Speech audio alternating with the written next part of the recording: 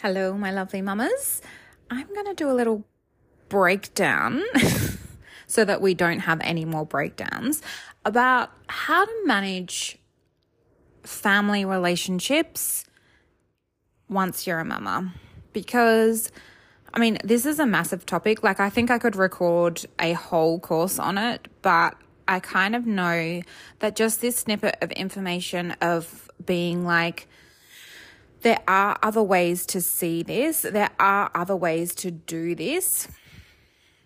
And so I'm going to offer you a different perspective. And maybe it won't feel great at first. I'm not sure. It's going to be really up to the individual how they perceive this type of information. But I know that it's a cause of contention for so many of us. And there's a small percentage of us who just have this absolutely blessed relationship with their family as they raise their children. And this might not be the podcast for you, or it could just give you some little tips of wisdom of how to shift things when they feel a little bit sticky. So I hope you love this, and let's go for the ride.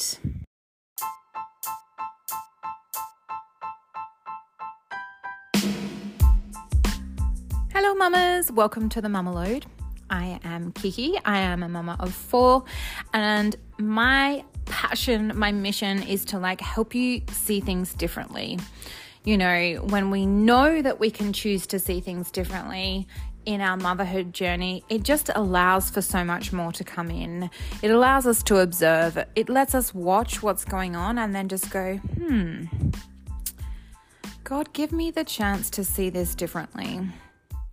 Do you know how many times I say that to myself a day? Probably at least 20 to 30. I'm always asking for a different way to see something because we've just looked at things from the same lens point, the same viewpoint for such a long time, and sometimes it doesn't work very well.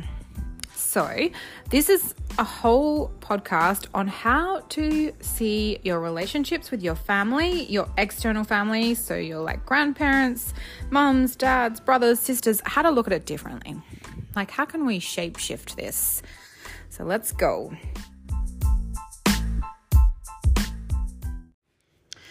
Give me a chance to see things differently, and then I can see new ways. Something I ask myself multiple times a day. I'm always searching for another way to see things, another way to see the relationships and how they're working, and if they're working and if they're not working. And, you know, the topic of family is so weighted because when you become pregnant, everyone's like, is your family here? Are they going to support you? Can your mum help you? Can your mother-in-law help you? And it's asked all the time. It's asked in the hospitals. It's asked everywhere. And so this creates a weight before you've even given birth from everyone around you. How much does your husband support you? Is he good? Is your husband good? What does that even fucking mean? A lot of the time we just started dating this dude and sleeping with them, and then all of a sudden they're like, is he a good dad? And he hasn't even had a baby? What does that even mean? And so it's really interesting because I work with a lot of women in the same demographic of where I probably was at, and they're all looking and searching for the same thing, and they're all saying the same thing. I've been hearing this same kind of statement for 20 plus years, and it's really about family support and what that looks like and what it feels like.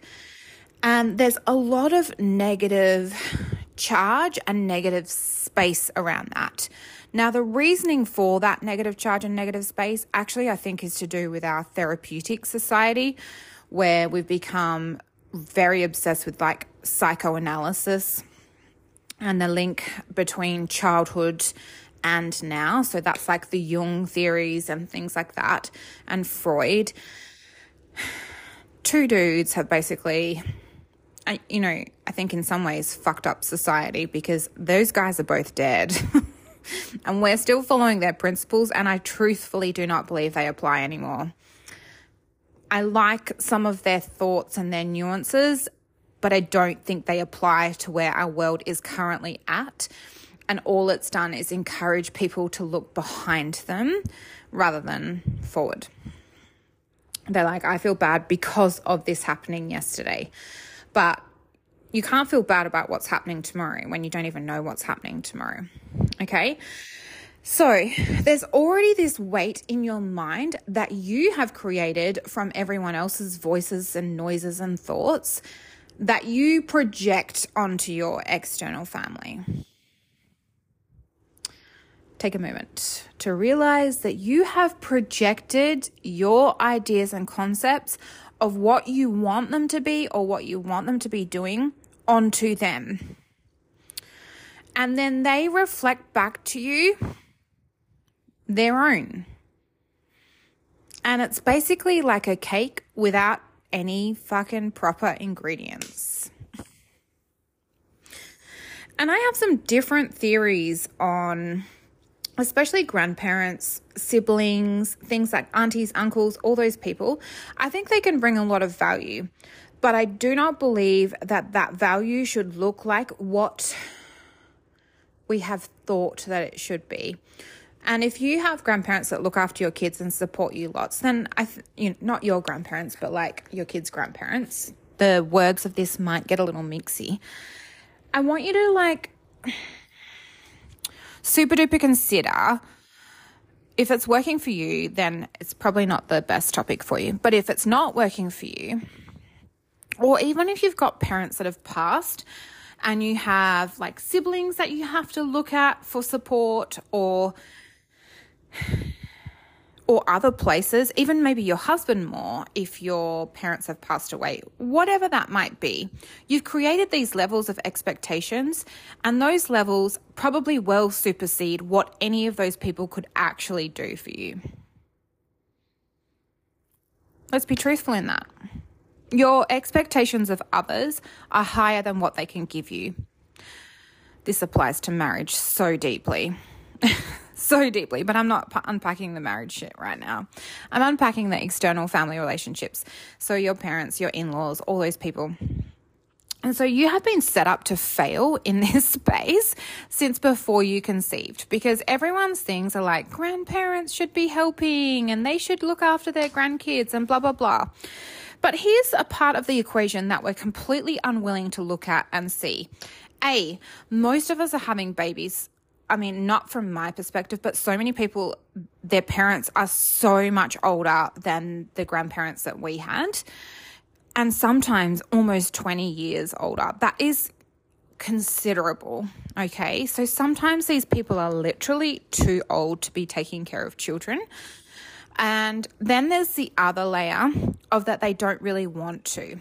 And so, in my case, my parents both work full-time still. How on earth could I expect them to support my family? And I have 4 kids, so it's like not an easy runway, right? When they both work full-time. They both work full-time. It's not their responsibility, right? And there isn't really a lot of space for it. And that's nothing to do with our relationship. That's nothing to do with who they are. That's nothing to do with them being bad people. It's that the actual time frames don't even work. But I still had those expectations before, and so did my parents. A lot of that was from my own projection. They were like, yeah, we'll help, we'll help, we'll help. But then as time goes on, you realize that help doesn't actually work in the ways that you need it or that it actually works for you. And I think there's a lot of bitterness and a lot of resentment. I mean, pretty much every client that comes to me is coming to me with a level of resentment to the outside support from her. And what I'm always sort of trying to shift, and I actually think this is a much bigger deal than most people will give light to. The only reason you're looking at those people for support is because you can't financially pay for someone to help you. And so you're expecting those people to financially support you through their time. And so in my case, my parents are both working full time.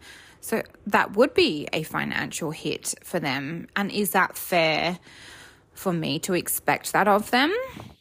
Probably not, because that's saying that I'm not taking financial responsibility for my family. The same would apply to your siblings. For them to help you, it costs them time and money. It might not be direct money. They might have a day off, but that day off might be for their personal recuperation, or that day off might be for whatever other reason, depending on if they have kids or not. There is so many layers to this, but the biggest problem is the heavy fucking blanket that you've laid on it. Okay? And the heavy blanket of just completely unrealistic expectations. The other thing I know from my perspective is I grew up in a lower middle class family, and my parents both now work full time and do not have any financial dependence. And so now they want to explore the world together. They want to travel. They want to do their own things, not be tied to my children. How could I have any, God grant me the opportunity to see things differently? Like, how could I not bless them with that opportunity? How could I not bless them with the space to do whatever it is that they desire? Can you see how we need to see this differently? Can you see how we're just like obsessed of what it means to us rather than what it means to them? And I think we must see this differently now. And I really believe that many of us have trapped ourselves in financial positions that we can't really float. And so we're kind of looking for ways out. And I've done all of this. Like, I tried to get my mum to do my day of childcare when I first went back to work. And it caused like problems and contentions and issues. And it was actually much more freeing when I just paid for a nanny. But I had to lose like half of my wage. But was the issue that I had to lose half of my wage, or was the issue that I didn't actually know how to earn more money? Or that I didn't know how to put the work in to earn more money? Is it fair to expect my parents to financially float my childcare, my babysitting, or anything like that? Not really. That's a bit of a blow into the microphone, sorry. So, when you're having these challenging relationships in your everyday life, I'm just going to bring you back to, I'm not going to give you the answers for this shit. I just can't give you the direct answers. I can share with you my stories and my wisdom, but I cannot give you the answers. But what I want you to do is just ask yourself, how can I see this differently? How can I look at it from a different angle? Can I see it from their perspective? Can I see how much maybe they are hurting right now, or what they are experiencing that's so stretchy and challenging? You know, it's thought in the financial world that we don't even begin to reach our financial peak until we're 50. And I know from my parents that was actually probably closer to 60. My mum was uneducated probably until she was in her 50s. And so they're really only just starting to reach their peak financial capacity. Why wouldn't I let them go build whatever it is that they want to build and give them the freedom and the blessings to do? So I need to build my own shit, and I need to find a way to financially float my own childcare, my own resources, my own life. And we're so stuck in this like positioning of, I got this career or I got this qualification and I'm doing it. You know, I was in the teaching sector and I was earning like a capped wage. Like, it was literally changed by $50 for 10 years or something. It was insane, right? There was like a full stop on that. And I just didn't even realize how much I earned was like up to me. That's why we've moved somewhere where it's possibly more affordable to have different resources. And we might not stay here forever. We might be able to afford those resources in a different country in the future. So let's see things differently. Grant me the blessing to see things differently. Love you.